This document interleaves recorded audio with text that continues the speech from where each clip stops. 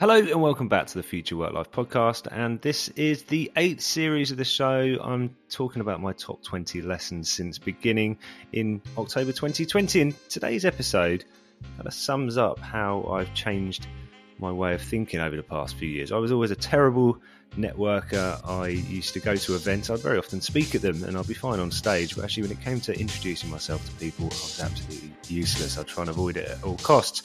So when it came to the pandemic, of course, the logic would go that suddenly we're not seeing people every day and that networking would be more difficult. But on the contrary, for me, it actually completely changed my frame of reference when I think about how I build relationships. And I've gone from being a terrible networker to somebody who readily introduces themselves to anyone whose work I find interesting. And over the past couple of years, I've grown my network and built some amazing relationships with people. So that's what we're talking about today. The first person on the show is Kathryn Ham.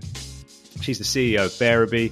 Had great success after pivoting her career from working as an economist at the World Bank, and she did that partly through her community. So we're going to start by hearing her explain why it matters so much. I think having a support network, you can't do it without having that network in place. So given that I was an outsider kind of coming into entrepreneurship and tech, I mean, I was a development person, so I didn't have that network.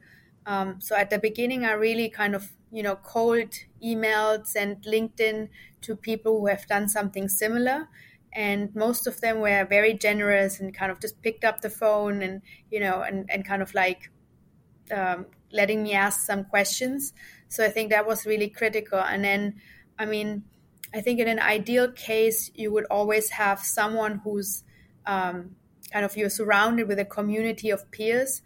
Ideally, you have like someone who's maybe 18 months ahead of you, who you can just like tap, but they can still relate to, where you're at the stage, because we always like think, we should all talk to, Jeff Bezos. But I don't think he probably could relate to where you're at right now. But if there's someone who's like doing something very similar in a similar space, just as 18 months ahead of you, they probably can give you the best advice.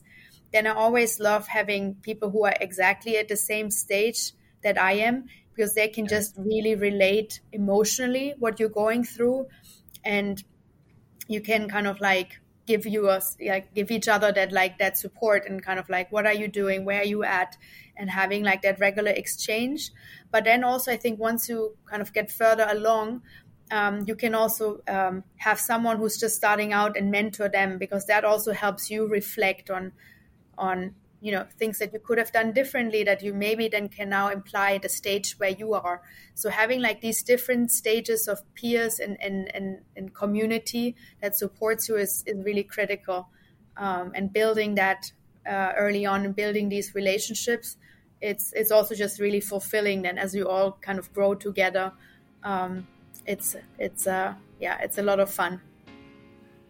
And that was Kathryn Ham, CEO of Bearable. Now, it's pretty useful to understand why it matters. So in January 2022, I invited onto the show an expert on networks, Erica Young, who explained why it's important to get a good combination of strong and weak ties. So the way I like to think about it is people tend to think about networking on a spectrum. And I don't even like to use the word networking. Like networks as a noun, like networking as a verb, I don't like. But I appreciate that that's kind of the industry standard. And so everybody says it. Mm-hmm. But I think about, like most people think about it, that if you don't intentionally do it, then it happens organically, and that's good. Or you could be at the opposite end of the spectrum where you're intentionally doing it and that's calculating and that's bad. But that is a false dichotomy. So I would describe it more as 4 quadrants, where you could be organic, so you're not intentional and you just get lucky, or you could be opportunistic, where you're not really, it's not intentional, but you'll take advantage of an opportunity, which is a slight negative connotation.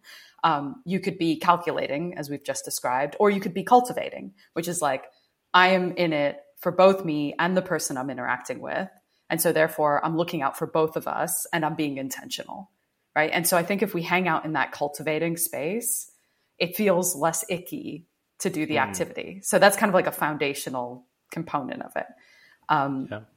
When you kind of step past that, I think that there's also people who feel that like they really like this tight-knit network or a tight-knit community group, however you want to describe it, of people that they interact with. And those kind of one-off relationships or more casual or more acquaintances, those sorts of people, those don't feel real to them for some reason. But those are the types of relationships that give you access to new opportunities, exposure to new ideas, right? Because they don't have the exact same information that small group of people that you spend most of your time with have. And so they're sort of critical to your success. And so I think getting over that hurdle of like both of these things have value, I think is quite powerful. And one researcher that does a great job of this is a guy by the name of Mario Small, and he's at Harvard. And he basically says, when I ask you who are the most important people that you would confide in if something was going wrong or you had a difficult decision to make, you would describe your closest ties, your mom, your partner, your sibling, your best friend, etc., your boss. But when he asks people, who did you actually confide in? They say, at least more than 50% of the time, they say the barista, the bartender, the person in the elevator, the guy next to me at the, sitting at the conference, whatever. And so I think we have this sort of revisionist history around who we confide in that biases our perspective when we think about relationships. So a couple of really interesting takes there. One on the importance of a network to building a new business, and the other explaining why networks matter conceptually. So I hope you enjoyed that, and I hope you also take the opportunity to start building relationships online. It's never been easier. So thanks for listening. See you again here tomorrow.